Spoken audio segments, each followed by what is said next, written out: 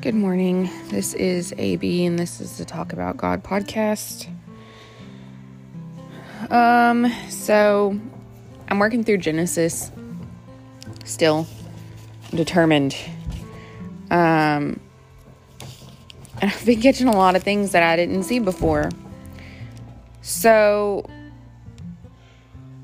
Genesis, let's see. Let me figure out how far back I want to go. So Genesis 6. Yeah, because I already covered that Seth is the one, like when Seth's son's born, that's when prayer pops up for the first time. So Genesis 6:3. This is the corruption of mankind. The Lord says, "My spirit shall not strive and remain with man forever, because he is indeed flesh, sinful, corrupt, and given over to sensual appetites. Nevertheless, his days shall yet be 120 years." So that's when our lifespans got cut down. And that picks up from the last podcast, if you listened. So Genesis 6:6, the Lord regretted that he had made mankind on the earth. He was deeply grieved goodness in his heart. Now, in my lovely amplified study-esque version here, it says that the expression of regret and grief seen here do not mean that God acknowledged the creation of man as a mistake on his part. He's omniscient, knowing all things. He knew that mankind would come into wickedness. God grieved over the sin because it was the appropriate thing for him to do. So it made him sad, basically. Not that, oh no, I made a mistake, I regret this. Anyway, super fun. So it, of course, continues on, and this is now becoming the story of Noah, right? Because once God regrets what he did, he decides, I'm just going to wipe it all out. And so Genesis 9, these are the records of generations of family history of Noah. Noah was a righteous man who was just and had right standing with God, blameless in his evil generation. And here's what popped out. Noah walked in habitual fellowship with God. He had a habit of being with God.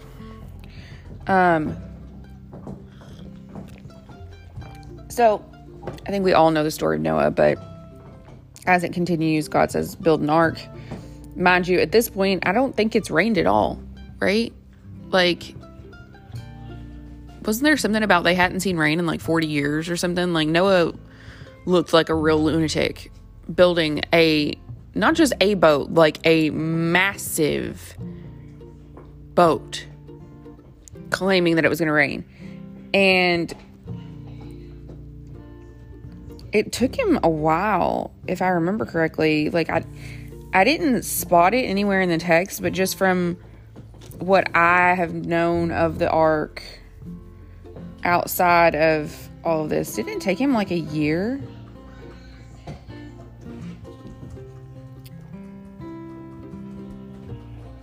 Yeah, so it gives you the days of his life that it took him to build it. So it's regardless, it took Noah a while to build this gigantic boat. Then God sent the animals 2 by 2, which was super sweet. And then of course we know then it started flooding, right? But what popped out to me in Genesis 7 was the tail end of Genesis 7, 6 verse 16. And it's, and the Lord closed the door behind him, which I think was really cool.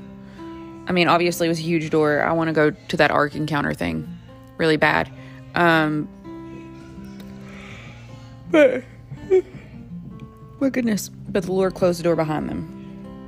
So, of course, the waters came, all that fun stuff. It rained for 150 days, which is 5 months. That's a long time. That's Genesis 24. And then in Genesis 8, things start to get cool. So the ark came to rest after 5 months of rain. The ark came to rest in the mountains of Ararat, which apparently is in Turkey. And then 8:5, on the first day of the 10th month, the top of the mountains were seen. At the end of another 40 days, Noah opened the window of the ark, which he had made, and sent out a raven. So the raven was the first, bird that he sent out. For some reason, after, the raven just flew around until the waters were dried up. Then he started sending out a dove to see if the water level had fallen below the surface of the land. So he sent out a dove. The dove comes back. He waits 7 more days, sends the dove out again. Waits 7 days, sends it again. And when it did not return, he waited another 27 days, or it was on the 27th day of the 2nd month, the land was entirely dry. So I'm sure he waited a little bit longer. And then God said, okay, get out. They were in this ark. This is something that I don't think I ever paid attention to. They were in the ark a year and 10 days total. So it was Noah's 2 sons with their 2 wives and his wife. So it's 6 people. And then bukus of animals in that ark. Now, I do also, I'll get to it in a second, because this is what leads me to believe what I believe. So, Genesis 8:21.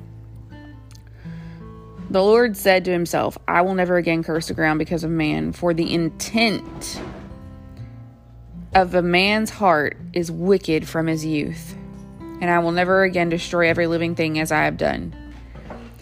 So, the intent of a man's heart is wicked from his youth. So, that just goes hand in hand with the from your heart comes evil. You're not born inherently good. There is an intent of wickedness from the start.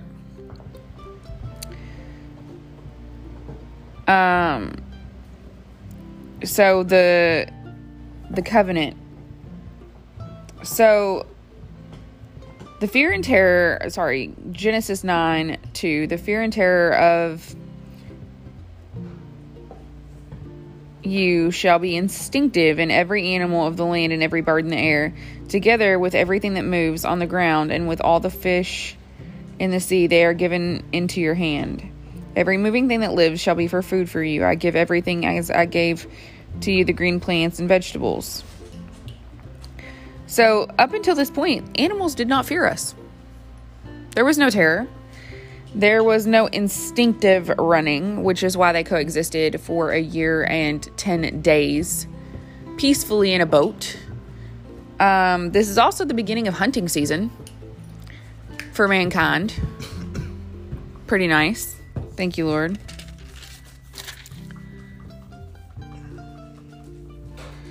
And then, of course, afterwards, God gives us the rainbow. So here is what the rainbow actually means for any who do not know what the rainbow actually means. God said, it's Genesis 9:12, and God said, this is the token, visible symbol, memorial of the solemn covenant which I am making between me and you and every living creature that is with you for all future generations. I set my rainbow in the clouds, and it shall be a sign, a covenant between me and the earth. And it shall come about when I bring clouds over the earth, that the rainbow shall be seen in the clouds. And I will compassionately remember my covenant, which is between me and you and every living creature and of all flesh. And never again will water become a flood to destroy all flesh. So 1, The rainbow is not just a covenant between me and God. The rainbow is also a covenant between every living creature and God. So, I don't know, maybe a deer looks up and goes, oh, cool, thanks. And then on top of that, it says, God said, I will remember my covenant, which is between me and you. It says that every time he sees it, I will remember my covenant. Now, obviously, in this day and age, that's not necessarily what the rainbow has taken on as far as meaning, but that is why it was created. That's it right there, as a covenant between all mankind and creatures alike. Because it even says it's a sign between me and the earth, between every living creature and the Lord, that he will not destroy it again. So there's that. Super fun. And then we start getting into the descendants of Noah, which is, of course, always my worst part of the Bible when you start talking descendants, which is a lot of the Old Testament. So, things that I did note, though, that I thought were interesting. Genesis 10:13. Mizraim is the ancestor of the Egyptians. And then you had, I'm going to butcher these names, but Pathrism and Colsham, from whom came the Philistines and the Kephorims. And then Canaan became the father of Sidon, and they later became the Jebusites, Amorites, and Gershites, and the Hivites, and the Arkites, and the Sinites. So, he's got us all traced back. And let's see. Oh, yeah. So, Genesis 11, it's a universal language. Because obviously we were all created by one. We all descended from one people. We all had the same exact language. Well, we did until Genesis 11, when the humans in Genesis 11, verse 4, were saying, let's build a city for ourselves and a tower whose top will reach the heavens, and let us make a famous name for ourselves, so that we will not be scattered into separate groups and be dispersed over the entire earth. Now, mind you, God said, separate and disperse over the entire earth. So this is straight out defiance. It's just a blatant, open defiance on what God said. So verse 6, the Lord said, behold, they are one unified people. They all have the same language. This is only the beginning of what they will do in rebellion against me. And now no evil thing they imagine oh my gosh. And now no evil thing they can do will be impossible for them. There we go. Finally got the words out. And then it goes on and he says, come, let us, Father, Son, and Holy Spirit, go down there and confuse and mix up their language, so they will not understand one another's speech. There you go. There's where you get different languages. And then we get into more descendants. And I did not find anything just amazing. Just people. Let's see. Then we've got Abraham's journey. So God told Abram, he's not Abraham yet, he's just Abram right now. Genesis 12:1, go away from your country and from your relatives and from your father's house to the land which I will show you, and I will make you a great nation. I will bless you abundantly and make your name great, exalted, and distinguished. You shall be a blessing, a source of great good to others, and I will bless you. And I will bless those who bless you, and I will curse that is subject to my wrath and judgment, the ones who curse you. And in you all the families, nations of the earth will be blessed. So Abram is obedient.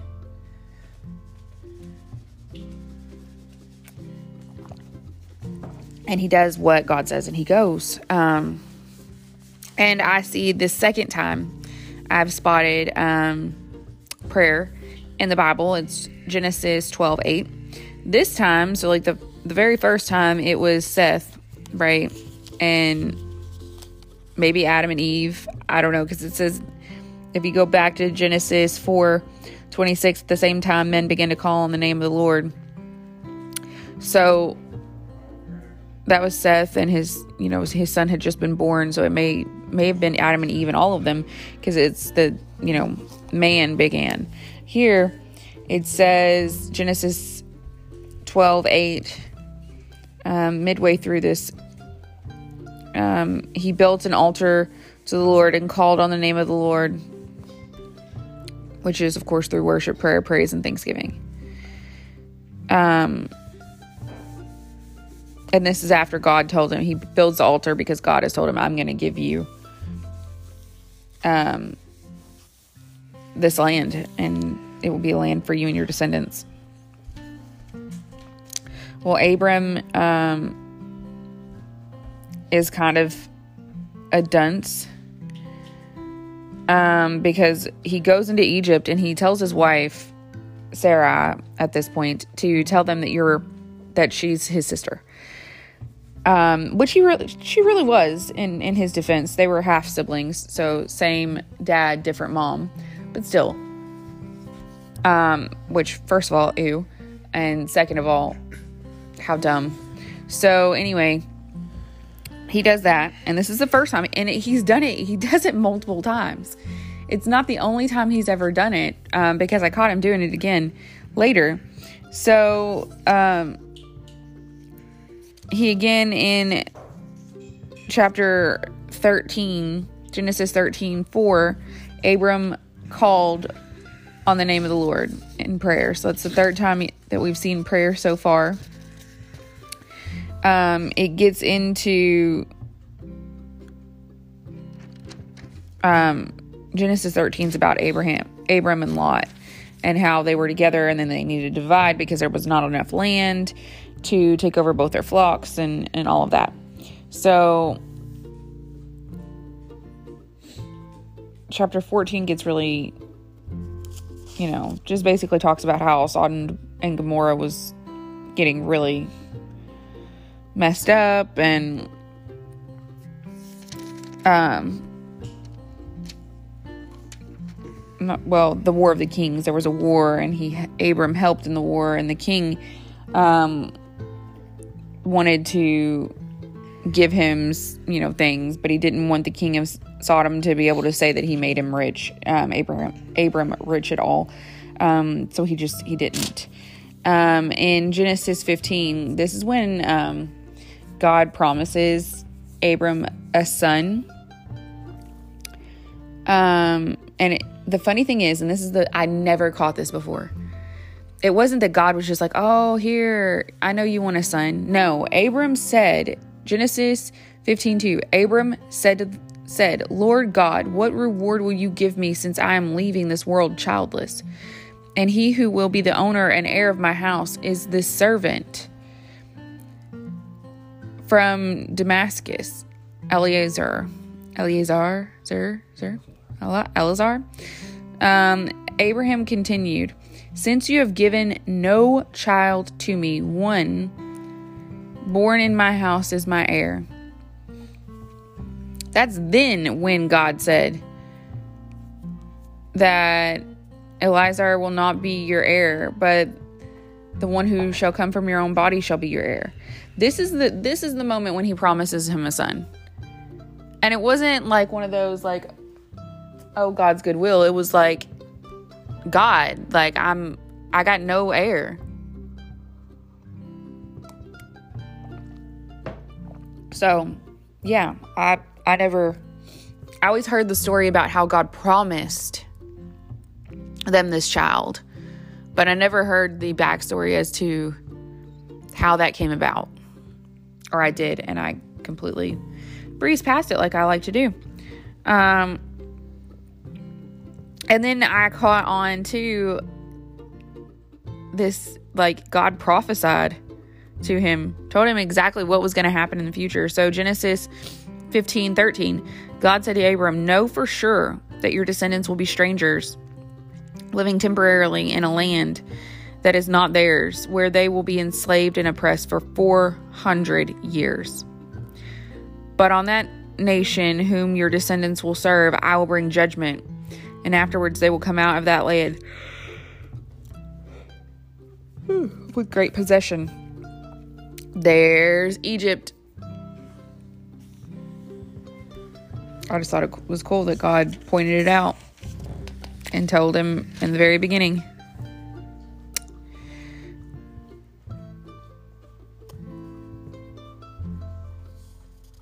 And then, of course, it gets to the point where Sarah and Hagar, right? So Hagar is Sarah's servant, I guess. Her, quote, maid. Which is a whole hot mess in and of itself, first of all. But this obviously was a very different time, but still. And then it goes on. This is when, this is like polygamy at its finest. This is, I think, one of the first times that I see it. Because, of course, before we had Adam and Eve, and there wasn't any Adam taking extra wives and things like that. That was never mentioned. And I think that, I might be wrong, but I'm pretty sure Abraham is where it started. Because Sarah, crazy enough, is the one who started it. How nice. And so Genesis 16, verse 2, she just straight out says, like, here, I'm going to give you my maid because the Lord has prevented me from having children, and I want to have children by her. And, after Abraham had lived in the land of Canaan 10 years, Abraham's wife Sarah took Hagar and gave her to her husband to be his secondary wife, which is messed up. But anyway, so she, of course, conceives a child. Sarah gets livid, which, what did you think was going to happen? Like, geez. And because Hagar, and it says here that Hagar regards Sarah as insignificant because of her infertility. So it almost portrays it like Hagar got a bit of an attitude because she was superior, and Sarah got an attitude because Hagar conceived and therefore, I guess, was somewhat superior. And then it started causing them to butt heads. Shocker. And then, of course, Abraham told her, told her that, she's your maid, she's in your hands.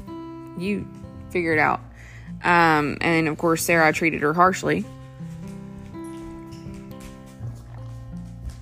Humiliated her, and so Hagar fled. And of course, the Lord comes to Hagar, which I do like that. I like that God sees it, and he came and he's like, "You're with child, you'll bear a son, you name him Ishmael." This is Genesis 11. Because the Lord has heard and paid attention to your persecution and suffering. Ishmael will be a wild donkey of a man. His hand will be against every man, continually fighting, and every man's hand against him. He will dwell in defiance of all his brothers. That's not something I would want prophesied over my kid. I'm not gonna lie. Like, that sounds awful. But anyway, she calls, the Lord, the God who sees. So Abraham, I noted, is 86 at the time he had Ishmael. He is 100 years old by the time he has Isaac.